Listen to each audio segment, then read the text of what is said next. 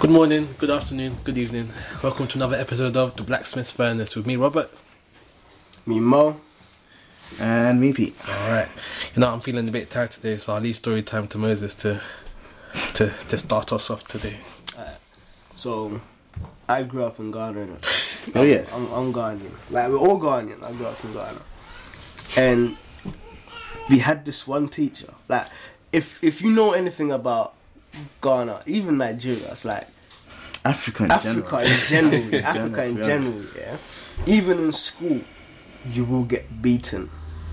Lashes right there. Mate, like, this is like a 2-part story, yeah. So, I'm in school, and I think it was like geography or history or something like that. And our teacher gave us a test. The test was out of 10. And the teacher said the pass mark was 9. Now, for every point you get below the pass mark, you're going to get beaten to make up to the pass mark. Not even make up to the pass mark, to make up to the full marks. So if you got 7, you're getting 3 lashes. Mate, I studied. I put in work. Yeah? Results came back. I got 4 out of 10. 6 lashes right there. Like, Gosh. I got 4 out of 10. You know, when I saw that paper, yeah, all the blood just drained from my face. I was like, yo. And this teacher, yeah, was like the worst teacher that could ever beat you in the entire school. I got 4 out of 10, so it was 6. And I thought I was smart. So I go outside. I fold another pair of shorts, stuff it down my shorts. I was like, yeah, this teacher's not getting me today. So I stood in front of the teacher. Teacher got his cane, flexed it a little bit. You know the ones he's trying to instill fear. Flexed it, stepped back, wiggled his shoulders, pat. But it didn't make the usual sound. Oh gosh! It didn't make the usual sound. It's like, you know the ones where you can tell that this is not hitting flesh. This guy's padding. It's not. It was like poof. Teacher was like, "What's in your shorts?" Before I could even answer, go take it off and come back. Mate, I could not sit down. I literally could not sit down. I went home. I had to sleep on my stomach. It was so peak. That's the first part of the story, yeah. But the second part is I came back to London when I was in year 8. When I came here, got into a school. My first day of the school, I'm sitting in like a maths class, and the boys were talking. I went to an all boys school. The boys were talking. Now, if you know in Ghana, in a school, there's always a class prefect. Yep. And the class prefect has to write down the names of all those who are talking in the classroom. I am writing names. I am writing names. If you talk, I'll write your name. And it's a case of, if the teacher comes into a noisy class and the class prefect hasn't written down names, the prefect will get beaten. Yeah. But if the prefect has written down names, the class is going to be like, you're a snake. Nice. Why are you writing down my name? So I'm sitting there thinking, yo, we're on the same wave. Obviously, the class is noisy. Teacher's not here.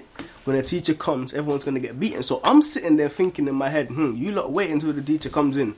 You see what the teacher will do to you. Teacher comes in. Students look at the teacher, continue talking. I'm sitting there like, huh? So is this the life we're living here? I'm used to getting beaten when you man are making noise when the teacher's not in the class, and here you see the teacher with your eyes, and you just continue talking. Ever since that day, my life was changed. My life was changed. But yeah, that's the story. So, what's the question? Okay, so I think from your story, I think it's very clear to see that one Bible verse that African parents love to use. Fam, Spare the rod. and spoil the child. I didn't even have to say it. Everyone just knew. And we both say it at the same time. And the thing is, every language that we studied, we studied that verse in that language. I could say that I could say that verse in Chi, I could say it in Ga, I could say it in French, I could say it in English. Because all the teachers do the same thing. Quote the verse. You quote the verse and then you get beaten. So, do you think African parents take it a bit too far with the whole beating thing? Or do you think it's enough or not enough? You know, personally, I think especially African. The thing is, I think there's a bit of a generation problem here. My dad is like 79 or something. Right? My mom is like 60 or something. But their generation, I feel like their generation beat kids with sense. Like, it was, you know, obviously, you know, it'll be a situation where the parent is angry because the kid's done something wrong. But they were never beating you to put you in hospital. If that makes sense. Like, it was never that bad. Like, yeah, you might get hurt. Yeah, you might get, you know, a few swellings here and there. You might cry for a bit. It was never beating to leave you damaged, right? But and I hear people talking about this now. Like, now, our generation, the younger ones coming out talking about they're going to beat their kids. Half of them are like thinking of beating their kids to the point of putting them in the hospital. Like, beating them out of anger, pure anger. Like, it's bordering abuse. Okay, and so I don't think the African parents of old did it badly. I think they did it with some sort of wisdom or some sort of restraint. But I think nowadays, with the newer generations, with people being drunk almost all the time, with people beating kids out of frustration and anger, like I see some black woman discipline her kid on the bus. And it's like, are you beating the kid or are you trying to kill the kid? Like, banging his head into the window and everything. Like, Yo. Is this a discipline or is this like a gang war? Like, what's going on? You know, and it's like, I think nowadays people are doing it out of frustration and anger to the extent of they're not putting any sense in it. And they're just hurting people, hurting kids, swearing all over the place. Like, I never heard my dad swear. And so if he's beating me, it's different than if you're beating me and you're swearing at me. It's like, are we fighting or are you disciplining me? So it's a bit different. But yeah, I don't know if that answers the question even. But kind of, yeah. So, as we were raised, like, beatings were a way of like disciplining us. absolutely. And to some extent, I think it worked. Oh yeah. Yeah. Oh, yeah. But then, do you feel like there's an age where beatings stop working? So, like, parents should have just, like, given up and just found different methods of... Do you know what? For me, I think when my parents beat me, initially there was a sense of just being frustrated with the beating or just frustrated that they're beating me. But I got to a point where there was, for me anyways, I know that it's not the same with everybody else, but there was like a level of respect that I actually respected their correction. Where it was like, I know that it was just frustrating, and I know that I'm like, why are you beating me? It's not really going to do anything. But I kind of respected it in the sense that I could see their heart behind it. And I could see the understanding of what they did. For instance, I was in secondary school in Ghana when they just freshly dropped internet cafes. I was gassed. I was like, yo, there's an internet cafe. I don't have anything to do on the net, but I want to go use it. Everyone had an email address. Mate, I didn't have anything to do on it. So I used to live, this is going to make no sense to you unless you actually come from Ghana. But my school was in South Odoko. I lived in North Kanishi. It was very long. A very long distance to walk. I don't know how long, like in actual length, but I walked from school home just to save my transport money. You'd walk? I'd walk just to save the transport money. From Doko to Kadeshi is long. Just to save the transport money, yeah. I walked with one of my boys. We went past his house and he said, oh, let me just go drop my bag. So he went home, greeted his family, dropped his bag, and then left. I walked past my house. He said, "Oh, don't you want to go home?" I was like, "Nah, that's long. Let's go." So I carried my bag to the thing. Yeah, I was gassed. I was like, I just want to go internet cafe. I go there. Didn't come home till like 7 o'clock. These times I finished school at 3. As soon as I got home, we lived in a flat. The security guard's like, "Yo, your parents have been looking for you." I was like, "Oh, damn." I go upstairs, drop my bag, get changed, sitting there like a good boy. My parents come in. He said, "No, they were looking for you. They've driven back to your school." Wow. I knew that it was a rap from then. It was a rap. They go to my school, come back. My mum came here. I stayed upstairs. I stayed in the flat. My parents came back home. As soon as they got home, the security guard told them, "Oh yeah, nah, he's home. He's upstairs." My mum got out of the moving car. She got out of the moving car, came upstairs, and was like, "Yo, where did you go?" I was like, "I went to the internet cafe." She was like, "What?" I went to the internet cafe. She was like, "Where is it?" I told her where it was, yeah. She was like, "Wait for me." She went into the room. Like, yo, I remember that vividly. My mum came out. I felt like running, but I was like, you know what, this is a flat. There ain't no way you're getting. You know them ones where it's like, normally your parents would be like, stretch out your hand or hold the table. It's like, nah. Just let it rip. Freestyle. Fuck! And then my dad came up. My dad just looked at me. My mum was holding the whip. He looked at my mum and just walked off. The next day, yeah, my mum was like, "I went to that internet cafe and I told them not to let you in there anymore." And it's like, in my excitement, I had forgotten like common courtesy. And in her beating me, I could fully understand it, because I was like, yo, she was sincerely worried about me. Because I hadn't been home in 4 hours when it normally takes you an hour to get home. So she was sincerely worried about me. And there was a mark of like gratitude that she's not just doing this to be mean, but she's actually trying to correct me and actually trying to teach me right. So even though it got to a point where it stopped working, I still learned the lessons from it. Well, why does worry have to take the form of physical punishment? Because it's frustration. I don't even think it's just that. I think it's you, the kid, not recognizing that, because anything could have happened. Like, it could, and that would probably be a testament in why they went back to school. Like, did he even leave school? Did something happen? Did the car knock him over? So it's like, at that point, it's hard to explain to a kid that, look, you not coming home makes us worry because we don't know where you are, blah blah blah. Kids don't really have the capacity to reason and accept and understand that I went to the cafe. I mean, the thing is, saying it here in this country where a 2-year-olds have an opinion and you have to listen to it is very difficult. But understanding that at that age, you don't, even up to like 10, 11, you don't really appreciate certain things. You don't appreciate the value of, calling home, and well, we didn't have the capacity to go home, but going home, greeting, so that they don't worry.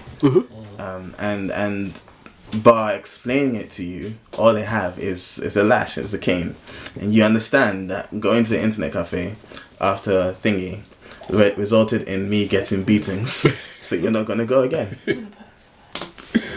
Fair enough. Yeah. Okay, so looking at discipline in Africa, and then looking how people are disciplined in this country, or how they're not disciplined in this country. Do you feel that, like, as generations go on, people are getting worse and worse behaved? I mean, it's evident, isn't it? Yeah, I believe depends on how you view it, but now people are being diagnosed with a whole load of stuff that, in all honesty, in Ghana, they'll just say, just beat him.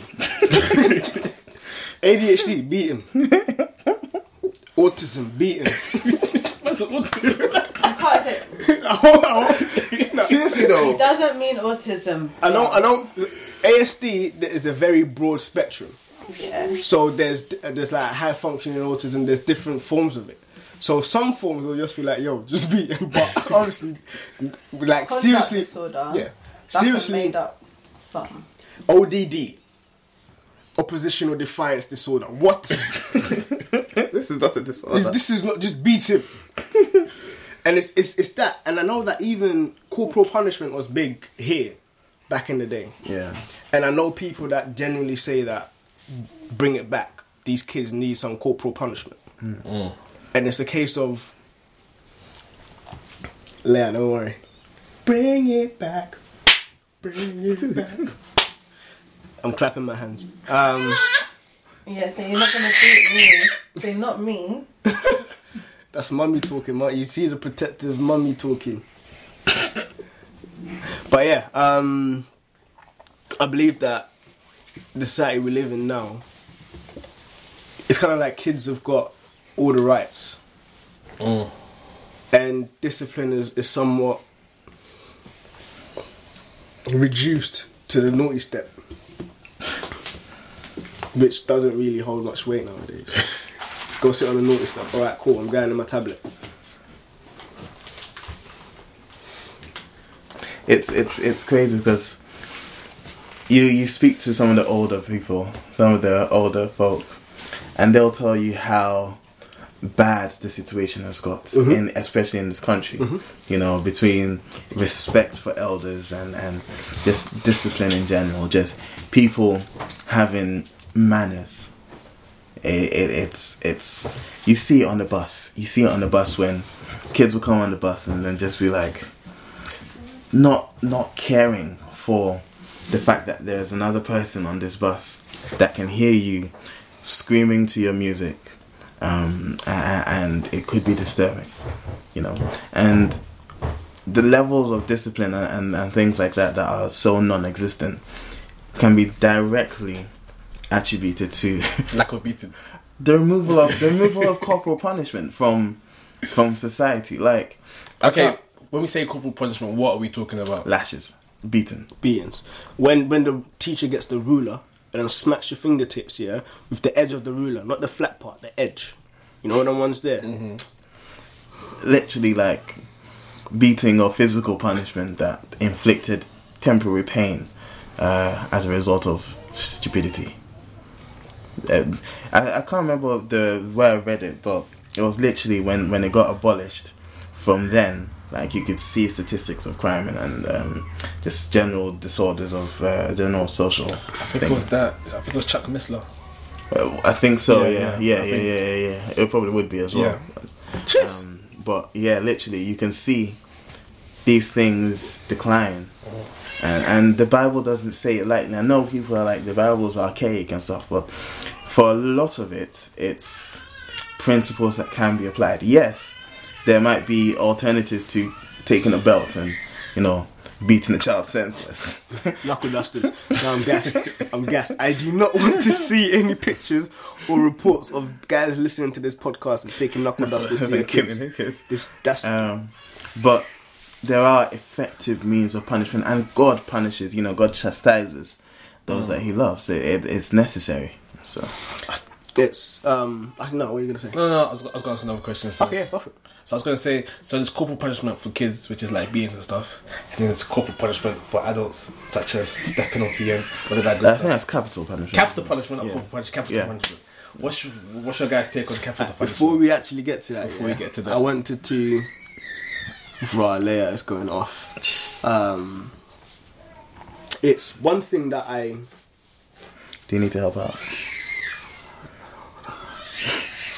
Yeah, she was fine. I think she's changing it now.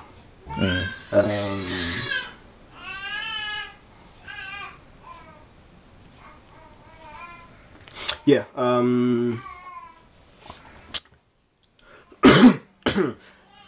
In terms of the Bible, one thing that I like is that it emphasizes getting kids or getting your children or getting your offspring or the next generation to know the law, to know His word, to start them off on a path of knowing Him.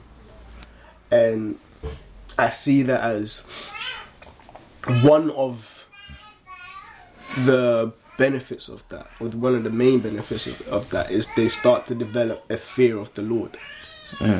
And in developing a fear of the Lord, it's a case of fear isn't a sense of I'm terrified of God, but I'm in awe of His majesty and His wonder.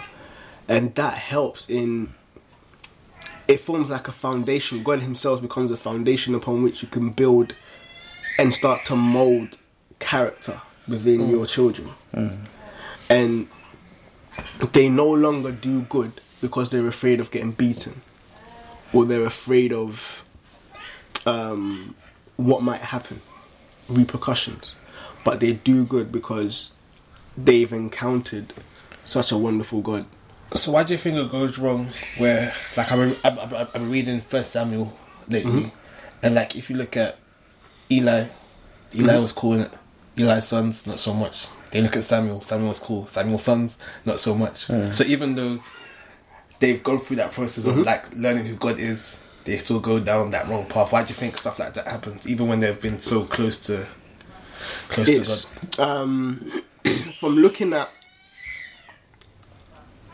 I won't be able to give actual just reasons based on what they based on them, because it doesn't really give much detail.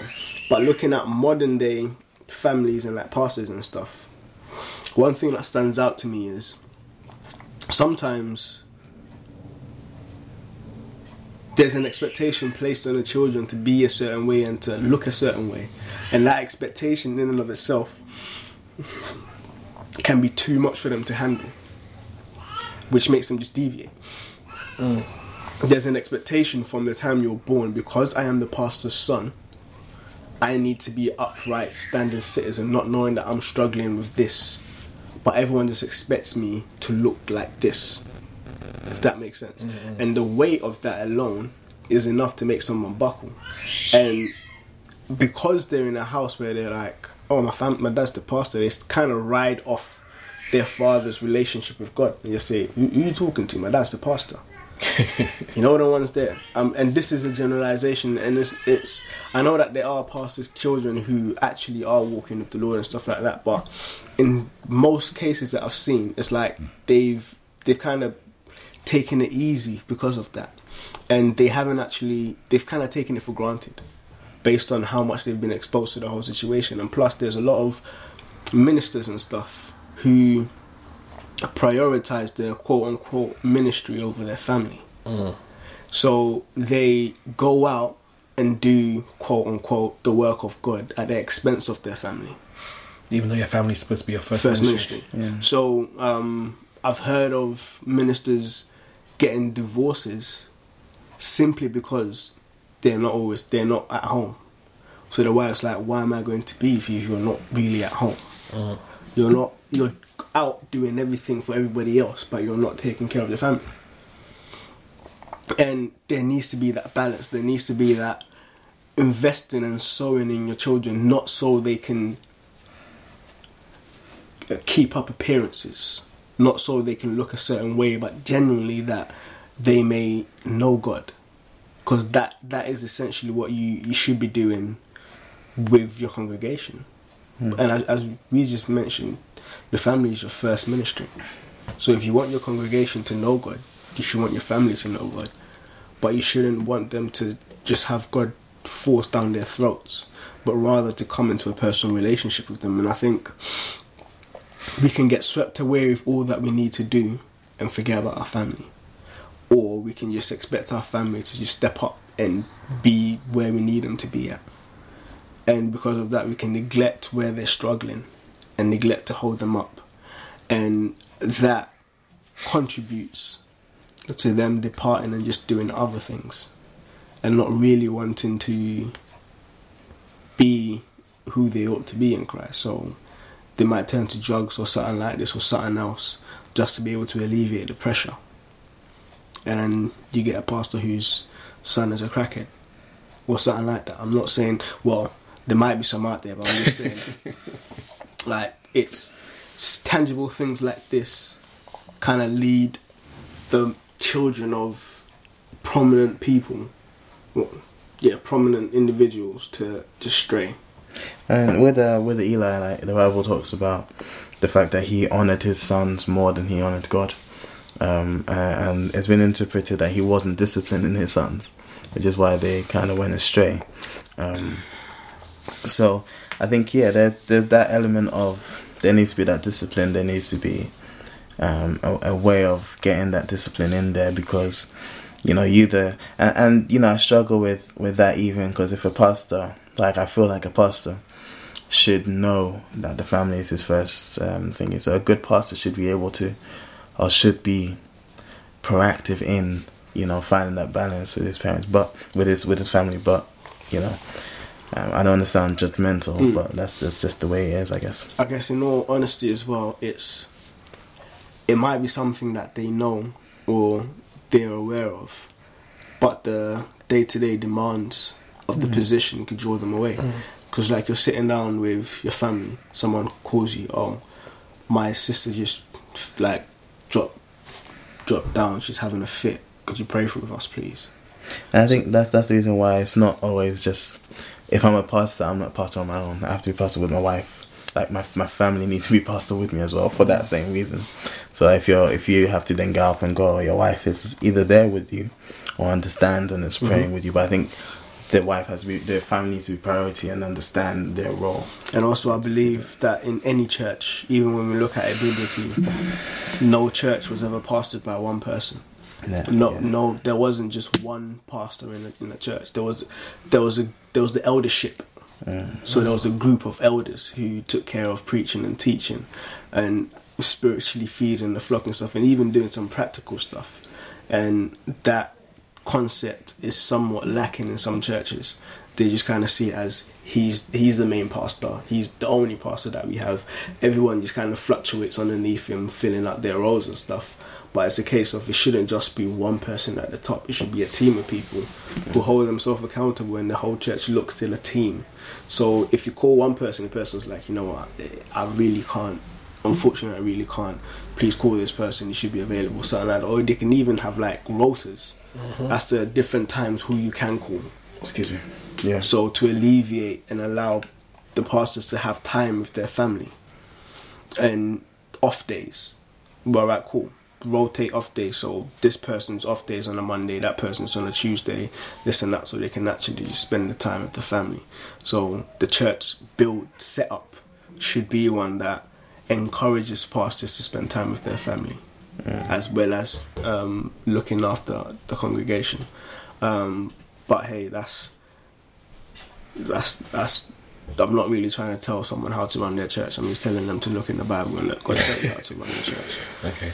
But yeah, I was going to talk about capital punishment, but I think since we're talking about families, looking at this whole dynamic of this punishment and families, one question I want to ask is,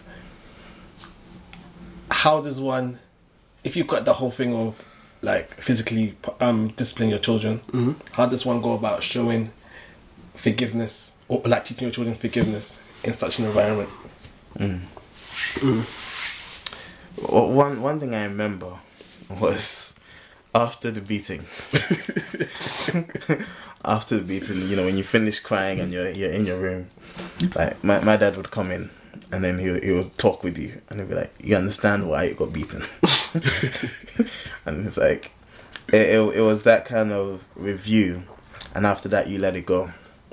I think that kind of, for me, always signaled that forgiveness. And after the point where I saw this vine or this meme where the kid the person's grown, it was like, oh, that moment when you can resist the power or something like that. And the dad was beating the guy, and he'd grown up too much, so it wasn't effective no more. And it wasn't giving that any sign of thinking.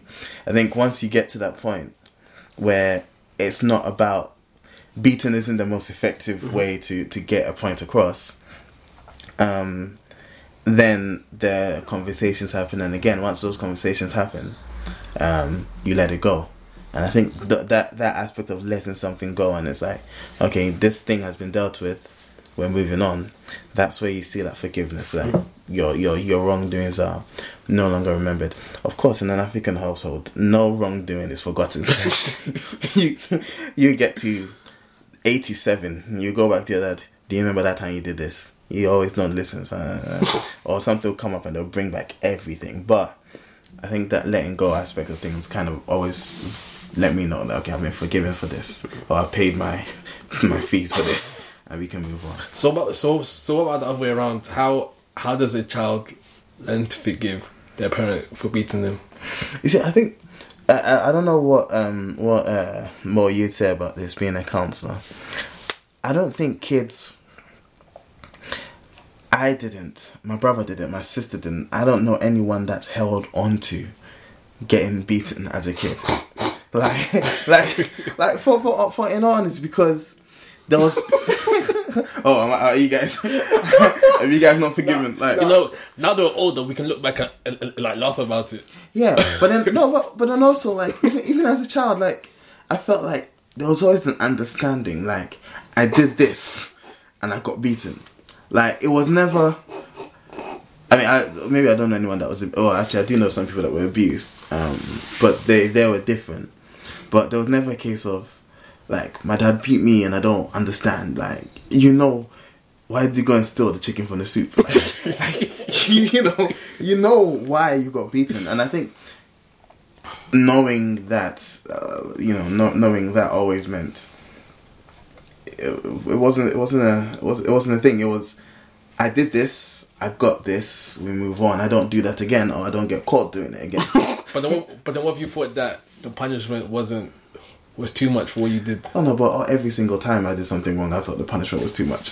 Why are you lashing me because I went to my friend's house and I didn't come back on time? Like, come on. I don't want it in the moment. But again, it was a thing of I knew I had done something wrong. I knew what I had done wrong. I knew why I was getting the lashes.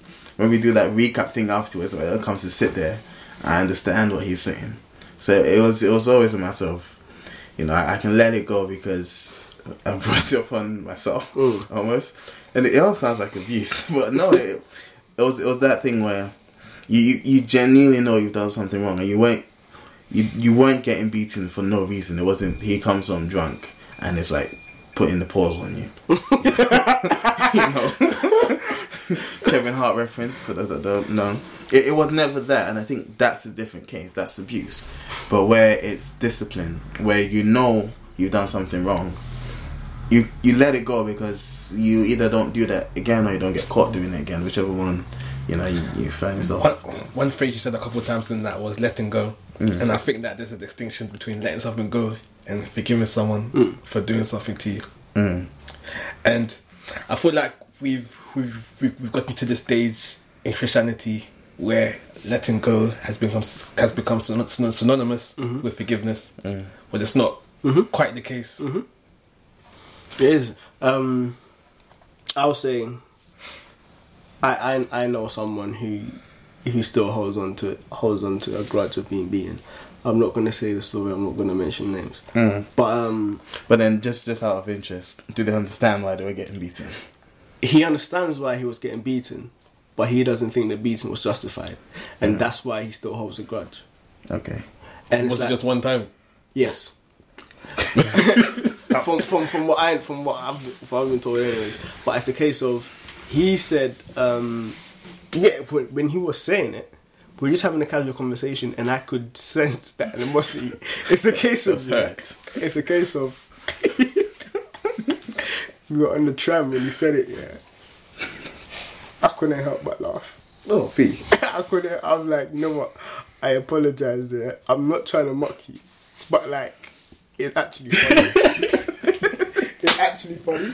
And the thing is, there was an African sitting in a little booth thing that we're sitting in. Yeah, you said it. I was trying to hold it in. When you got off, the African looked at me and he started bursting out laughing.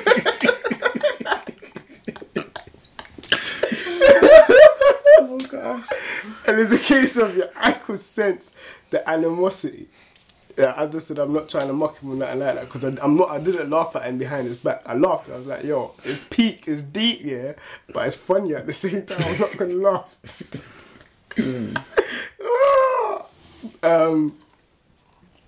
So I think if there's an understanding, as to, all right, cool, I understand why that happened, and in all fairness, I deserve it. Then there's a tendency to be like, all right, cool, I accept it, I'll move on.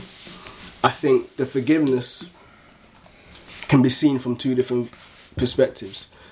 The child forgiving their parent for beating them, and the parent forgiving the child for doing the wrong. If you... And it could be argued, does the child need to forgive the parent for beating him, for chastising him? Do we need to forgive God for correcting us? I don't think so. But God forgives us our sins through Christ. But he still chastises us to correct us and prevent us from doing the same mistake again. So he doesn't hold our sins against us, but he still chastises us because he loves us. And so it's we for don't, your own good. For your own good. So it's a case of, are our parents truly beating us out of malice, or because they want to correct us? And that's the distinction. Obviously, we can't speak on our parents' behalf. It's something that they need to answer for. But that's the distinction. If they're beating us out of malice, then that's not really doing any good. They're just releasing frustration. I went through a really dark phase at one point in my secondary school where I was doing things like I was trying to be mean on a cerebral level. And so I'd see someone doing something wrong. I'd say, if they didn't listen, I would purposely not punish them. I'd purposely let them get into a habit of doing it, knowing that they're going to do that same thing at one point to someone who's not going to take it, and the effects will be much more devastating. And those situations kind of let me know how, when someone, especially when they punish you out of love, or when they try to chastise you out of love, it's really for your own good. It doesn't really do anything for them. It's more, we don't want you to make this mistake again. You're a kid now. The consequences are, I get worried, or the consequences are relatively minimal. But if you do that later on, if you get into the habit of doing that, you do that later on in life, the consequences could be extremely much more significant. You know, and so in terms of forgiveness, I wouldn't know how it comes into play, because if in school, if I send a kid out, I really don't care if you forgive me or not. If you want to hold on to it, do your thing. I've sent you out. It's done. But I know that if you haven't forgiven me, it's going to affect the way we interact in the future. But if you're not interacting in an appropriate manner, it's only going to happen again. But as Peter was saying, I always try to explain. I don't just try to just dish it out and just leave it on that harsh note, because I've realised that explanation, especially for a child, goes a long way in terms of discipline. So explanation accompanying the chastisement goes a long way. gives it context. Yeah. So even when I'm giving a guy a warning or caution or whatever, I'll explain it to them, and I'll be like, so do you understand? I'm like, yes. Alright, cool. So you've got an early warning. Or I say early warning for talking during my register. Or if I've mentioned something already, I'll be like, you're talking, so what do you have now? And I'll get them to say it. So it registers in their heads that, alright, cool, this is what I was doing, this is what I've got. And normally when I do that, they correct their own behaviour. And in terms of, as we grow up, capital punishment, I think if we're able to get the discipline correct whilst they're young, the values and the morals are a bit more embedded. And usually, it kind of only takes root as they grow older, unless something drastic happens that kind of shifts them off course. Like a guy gets his heart broken, you know what, all girls aren't on it, or all girls are this, girl gets her heart broken, all guys are this, and then they start acting a certain way. Those are quick examples, but some things that happen throughout a person's life that can kind of shift them off course. But I think if we're able to, as parents, as individuals, as brothers, as sisters, or whatever, obviously there's no girls here, but as brothers, if we're able to help install values and morals and appreciation for stuff in the younger generation and kind of help them work at it as they grow up, it should prevent most of the issues as they're growing up in terms of behaviour wise. I'm curious, Rob, did you ever get beaten as a kid? All the time. That's it all the I time. remember with me. Oh, jeez, this is memories. Do you remember in McDonald's they had the balloons, and then the balloons came with the sticks. Yeah. As soon as you said anywhere you're going, as soon as you said it, So that was my mum's choice of weapon, I think, you know. and it doesn't even stop there. It had a name. I don't even know where the name came from. but we called it Mr. Thomas. So literally it was like, okay, when we get home, you're going to get Mr. Thomas. That's what it was. Your mum's a G. The ones that ruined the whole moment from that moment. As soon as they say, it, you know, when you go home, something's waiting for you. It just ruins the rest of the day. Yeah. And have you forgiven that, or like, how do you feel about that at the moment? Right now, like I'm older and like the pain is gone. I'm not feeling the pain of the beats anymore. So Yeah. I can look back at it and laugh. But back then, I don't know. I wanted to ask you a question actually. Alright. You're asking me if I forgave. The question I want to ask is forgiveness if the person hasn't asked you to forgive them? Yeah, well, Or a better question is it biblically forgiving someone if someone hasn't asked you to forgive them before you forgive them? I think God. I'm looking at Mo because that debate is gonna happen. But when Christ died, and He died for all sinners, and He died for us before we were formed in our mother's wombs, He knew us and He'd forgiven us. His death and that provision that He made for us was even before we had the opportunity to sin. It was before we were born and had the opportunity to sin. So our acceptance of it, and I think, though probably misplaced, but one aim I think of the sinner's prayer is to acknowledge that and to ask, or to you're asking for forgiveness that's essentially already been given in Christ, and you're responding to it. But I think, as you know, with kids growing up and being beaten by my parents or whatever, they really haven't done anything wrong. They don't need the forgiveness. You forgiving them. I think that's the thing. I wouldn't even say kids need to forgive their parents. You just need to understand what foolishness you did to deserve the lashes. No, but sometimes it was unjustified. Do you think so? I think so. I think so. I think at one time and another we've all thought that it doesn't make sense. Why? Oh, I mean, that's the thing. Like I said, in the moment, it's hard to see how it's justified. It's hard to see that. It's just, you did something. More often than not, anyway. I'm speaking in general terms here. But at least I always knew I had done something. And so when I was doing it, I'd know what's coming afterwards. Or, when I'm getting back home, when I can see through the gates that my dad's car is already in the house, and he got home before me, I know that I've got trouble. So if I haven't got a good lullaby, I know what's coming. Alibi? Alibi. No, not alibi even. Like, if I haven't got a good reason, I think it's alibi, yeah. Yeah, Did I say lullaby? You said lullaby. I said lullaby. We're tired. If I know I haven't got, a good reason, a good alibi, I know what's coming already. So it's not a matter of me forgiving them for that beating. Like, maybe when you're kids, you don't see it.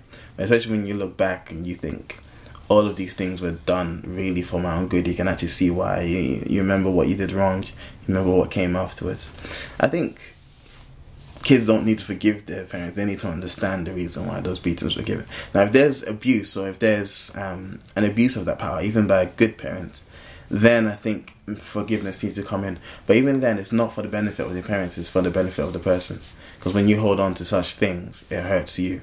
And that person could be doing whatever they need to do. They could forget about it altogether.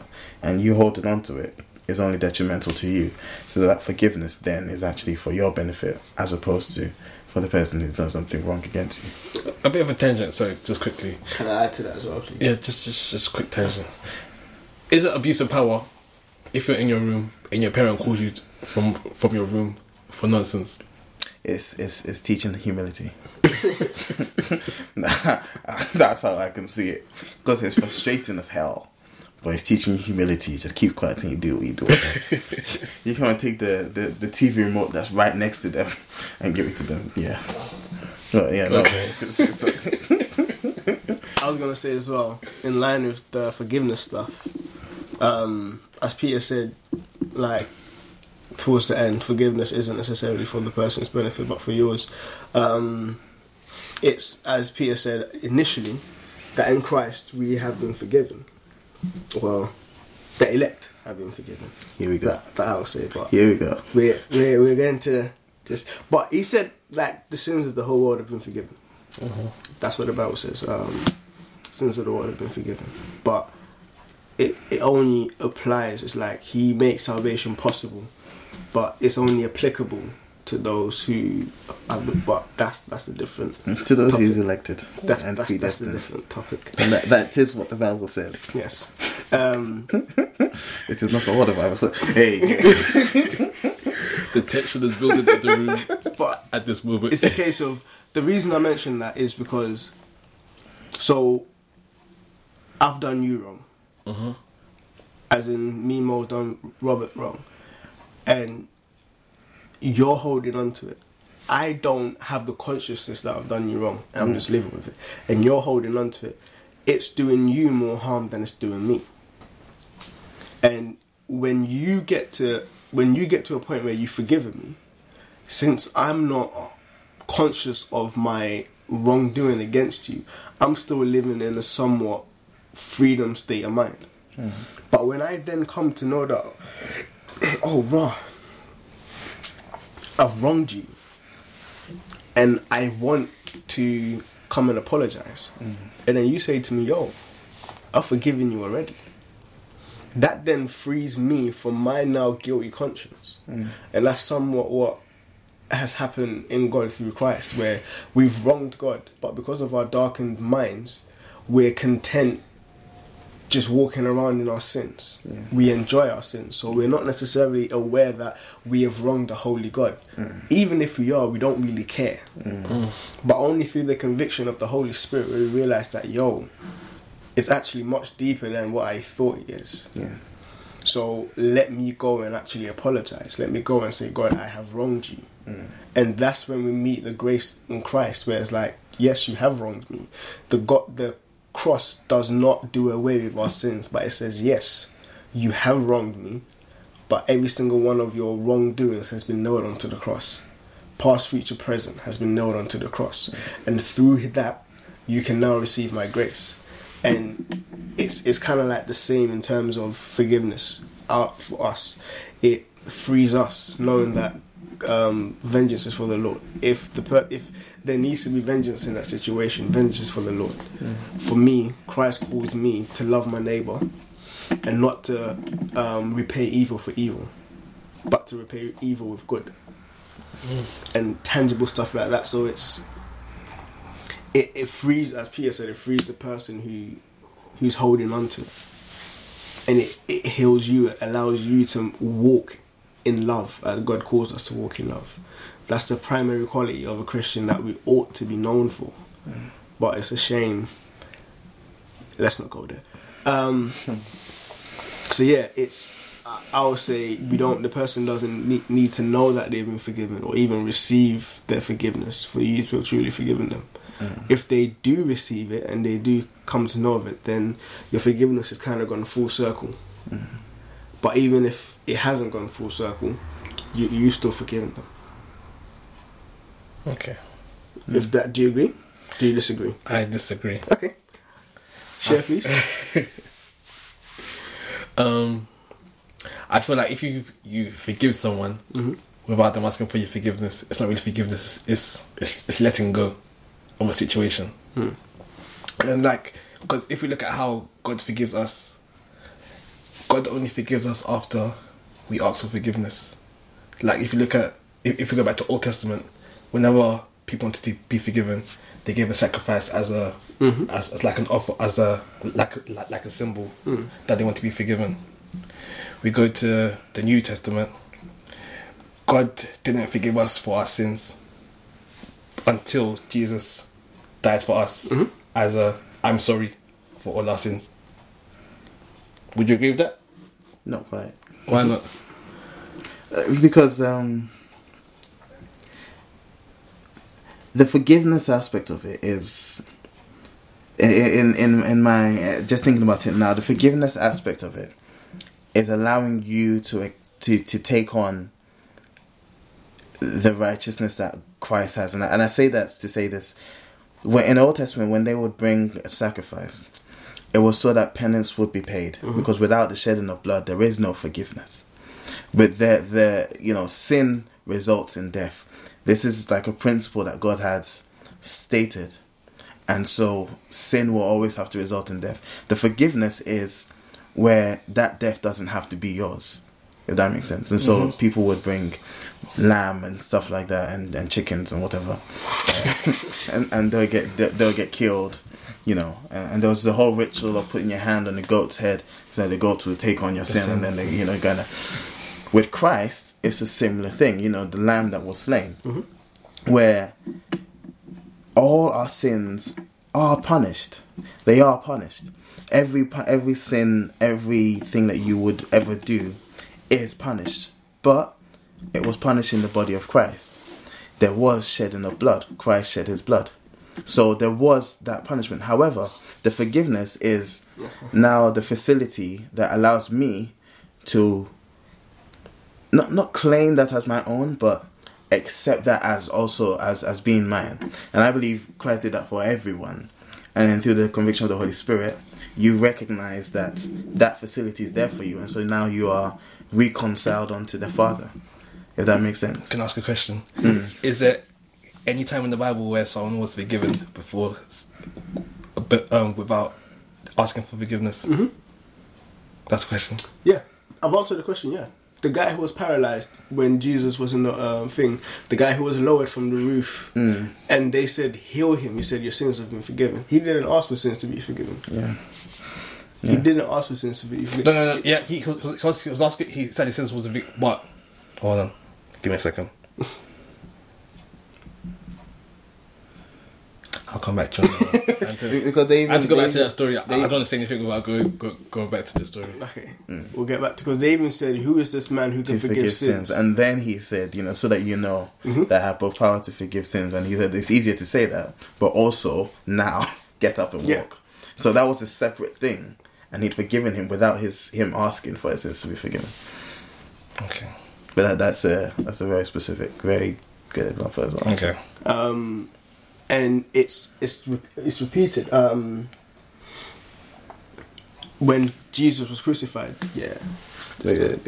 When Jesus was crucified and the two thieves were beside him, the guy said, "Remember me in paradise." Now he didn't ask for forgiveness, but you can see from his speech that he was penitent. And Christ said, "You be with me in paradise." So he just said, "Remember me." But Christ said, "You will be with me." So he didn't say, "Forgive me." But in Christ saying, "You will be with me in paradise," that means, mate, your sins are I have forgiven you your sins, and you will be with me before God. So that they are tangible. And the woman who cried on Jesus' feet, washed his feet with her tears and then wiped it with her hair. They were like, the Pharisees were like, she's a sinner. If you knew what manner of woman was crying at your feet, you would have told her to leave. And he said her sins were many, but they've all been forgiven. So these were instances where they didn't really ask for it. They didn't tangibly ask for it. But you can see that their hearts were broken. But the guy who was on the map, he didn't even speak. It was his friends that were speaking on his behalf. And Jesus said, your sins have been forgiven. So it's... And I think it's easy as well the reverse of it is easy as well to say, "Oh yeah, I forgive you," and still hold on to it, or still hold on to even the bitterness and the pain. And I think that's where forgiveness in and of itself is even a thing that I think is only possible by God anyway. Because to be able to let go of the pain that someone has caused you, it's not an easy feat. And they say time heals all wounds, but actually, the way I see it, time just helps you get used to it. It doesn't actually heal anything. It doesn't. You just get used to the pain, or it just becomes normal to you. But for that pain to be removed, for that bitterness to actually be lifted from a person, I think that's something that God does. And I think, when the Bible says, forgive us as we forgive one another, I think Christ draws our attention to the fact that no matter what someone has done to you, you've done worse to God. And if He's forgiving you, you should be prepared to forgive them. Yeah. But that comes from God in and of itself. Even the parable of the wicked servant who the master had forgiven like a tremendous amount of debt, and then he held up his friend. I was going to say, but in that story, both times forgiveness was asked for before forgiveness was given or not given. Yeah. True. But the point that Peter was making in terms of we're able to forgive or to love as we have received God's love or God's forgiveness. And yes, what I was going to say is like bitterness or unforgiveness. It's like a venom in our system. We can't take it out. God needs to take it out. And it's a case of if we don't forgive, and if we're still harboring that bitterness, we're still allowing that venom to run through our system, and in time it only festers, it only breeds, it only affects different areas of our lives in different ways. So we get used to it, but it just manipulates different things in different areas in our lives, and then it just gets to a point where it starts to eat away at things without us really knowing, until something or someone points it out that like your bitterness is starting to affect these parts of your life. Normally in even my life, God has been pointing that out, that you unforgiveness here, this and that, and it's affecting these areas of your life. So when such unforgiveness is pointed out to you, how do you go about dealing with it? For me, it's primarily acknowledging it. You be like, you know what? Yeah, that's true. And then praying about it. I don't know. I can't give, like, say, yeah, pray about it, then do this, do that. Shake your head 5 times and then it's gonna go. I can't really say that. One thing that I have heard a preacher say is, if you can describe how God used you, then it wasn't God using you. You are following principles, or you are following steps to get Say that one something more done. time? If you can describe step for step how God used you To do what? to do anything, Okay. then it wasn't God using you. I don't know if It might not necessarily be for anything, but in terms of ministry anyways, in terms of like, you know what, I fasted for 5 days. Yeah, I get the Then sentiment. I laid hands on this person and they were healed. Okay. You need to follow these steps and people get healed. It wasn't God. It was you just following whatever. Obviously you can be like, yeah, like I woke up 5 o'clock in the morning and I studied for my exams. I prayed, but I still studied and I passed. You can give those steps, but in terms of even then, because we've studied for exams and failed. So You got your 6 lashes, remember? but it's a case of like in terms of the supernatural. In terms of the supernatural, if you can say step by step what you did to make something happen, then more than likely it wasn't God. fair enough. So that it applies supernaturally, and I believe that true healing is something, for me anyways, has been something that has been supernatural. I think just in adding to that, like, there's something really significant about the Bible saying that the Holy Spirit will make prayers out of our groans. And one thing that I'm realizing a lot more this year especially is the need to just pray. Like, I don't necessarily have practical solutions to a lot of my problems. I just have prayer. I just have literally praying, and sometimes not even having the words to pray because something could weigh down on you so much. You can't pray. You can only groan, and you're groaning at God, and the Holy Spirit makes prayers out of that, and those problems get solved. So I think, especially if someone's pointed out to you an unforgiveness or bitterness in your heart, I think pray about it. Like, definitely, that's the first thing. Obviously, there might be practical things that might come, describing it, acknowledging it, whatever. There might be different things for different people, but I think pray about it. Definitely pray about it, because that for me, that's one thing that I think is universally, it works for everyone. Pray, talk to God about it. Definitely. You should definitely give it over to God. Yeah, Because like you can pray about something and still keep it in your heart. So someone described every single time I worry about this thing that I've prayed for, it's like going to take it from God's hands, because like, no, just hold on, I need to see if I can fix this again. Okay, no, I'm going to give it back to you. And no, hold on, I'm worrying about this, so let me just take it and look at it. Like, nah, leave it. Like you said, leave it. Give it to God, leave it. Yeah. Then He will do His thing. Can you imagine, like, a girl would get her heart broken? This is the thing we're not forgivers. You get your heart broken by you get your heart broken by 10 guys. Yeah, cool. And then you start walking around like all guys are dogs, whatever. And you are missing out on possibly meeting a good guy. Mm-hmm. And these dogs they're going on with their lives. Like, continue what they're doing. They're doing what they're doing. They don't care about you, and you're carrying their problems with you. Like, nah, like, let that go. Pray about it, and let God heal you. Like, similar to exactly what he said. Yeah, I got into a little madness with a black girl when I was younger. I'll just fling it out there. Hey, black girl magic, it's all good. Just fling it out there. Hashtag black girl magic. Black girls matters. But Black Lives Matter. That's it. It's that. It was like, because I got into a madness with that black girl, I was just like, you know what, bun it. I'm done. Put you off, black girls. I'm just like, you know what, bun black girls. Too much stress. Too much stress. Too much attitude. I'm not on it. Oh no. It's just like, just drop me out. I met Jamelia. First conversation. I don't do black girls. And then she was like, well, I was just thinking, okay, well, you think you're hot or something, fam? Just be easy, innit? But I was like, I was put off so much that I just generalized my animosity towards this girl to every girl that was black. And I just kind of lumped them into the same category. But it took literally 5 years for God to work on me to strip that off. And now, by grace, my wife is black. Jeez, straight up. And it's a case of, right, that's my wife. So it's like, I have decided to follow Jesus. No, I've decided to like spend the rest of my life with this girl.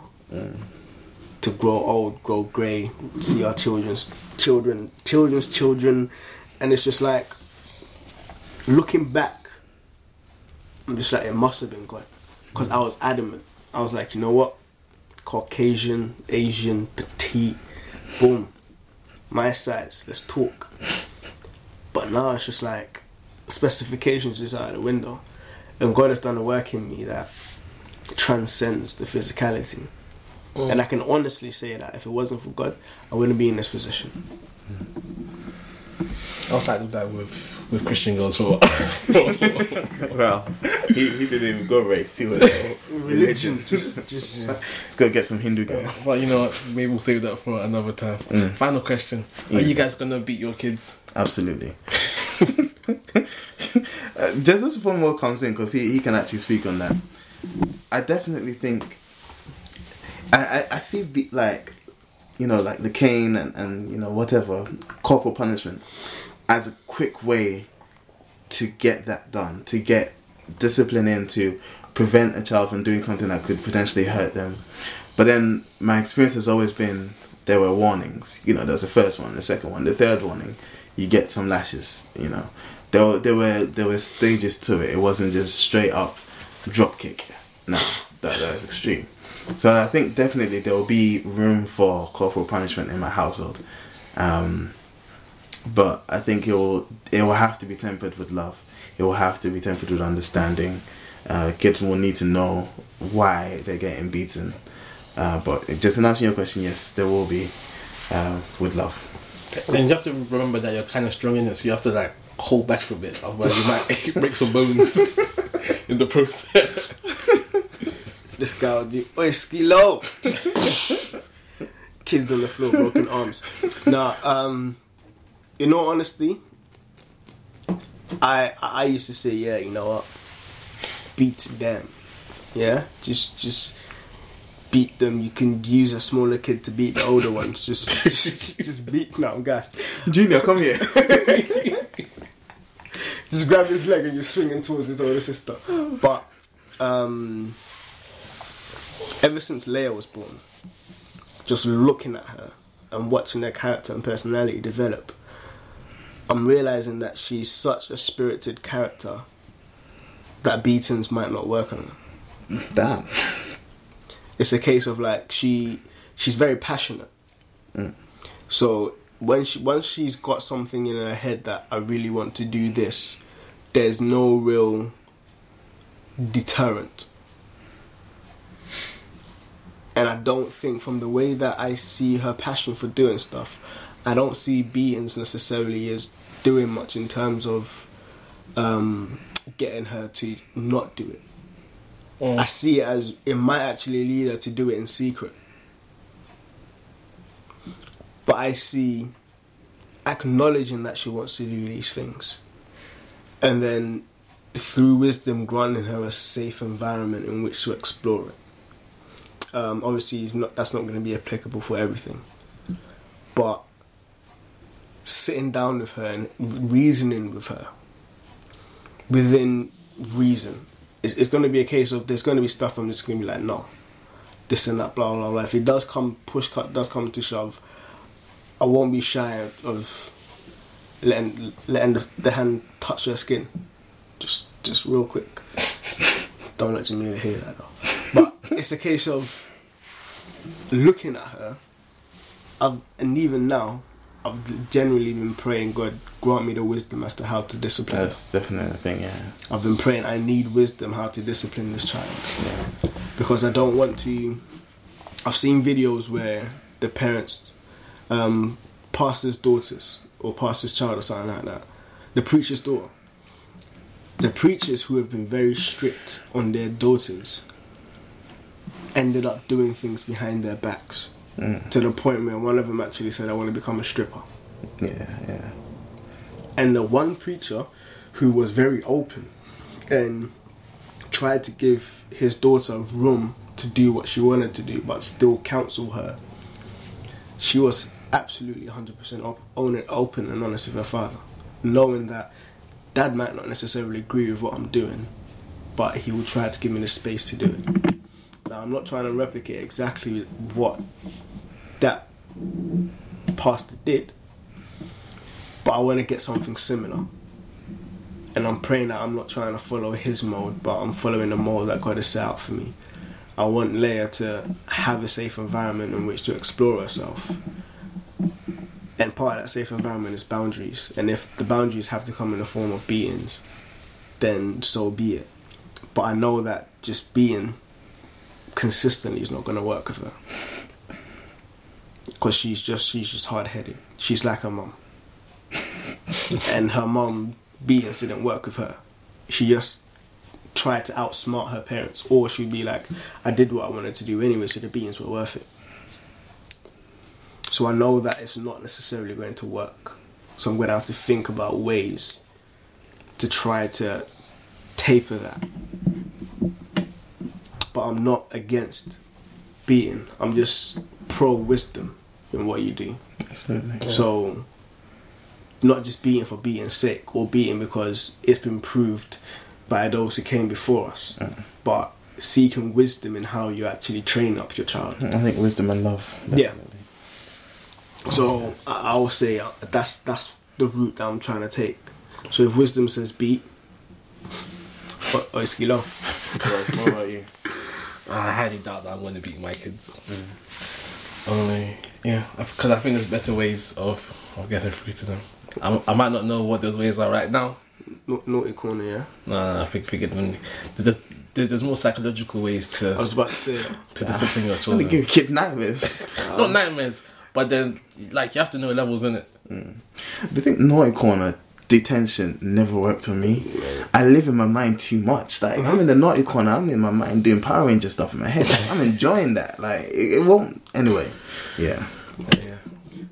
What? Psychological games would be fun. Psychological games, but still show them that I love them. Kids sleeping, I'll just scraping my fingernails on the door. Oh my god.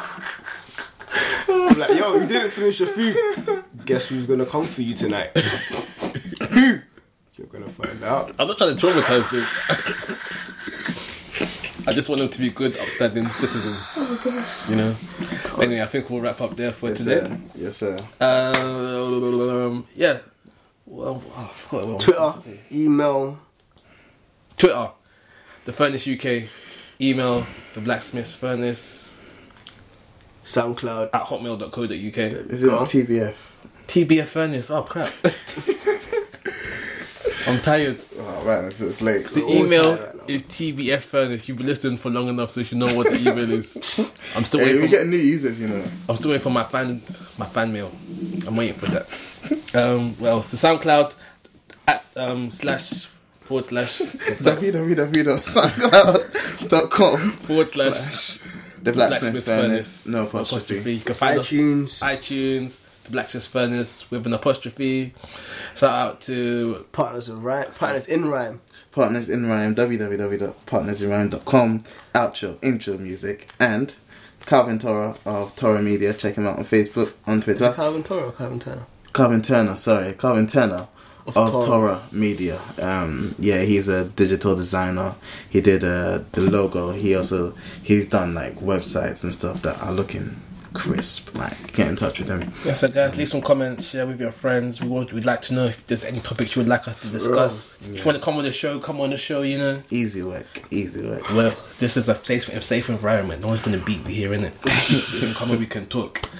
Well, I think that's it. So this is thank you for joining us with Blacksmith's Furnace. And this is us signing out. Signing out. That's the one.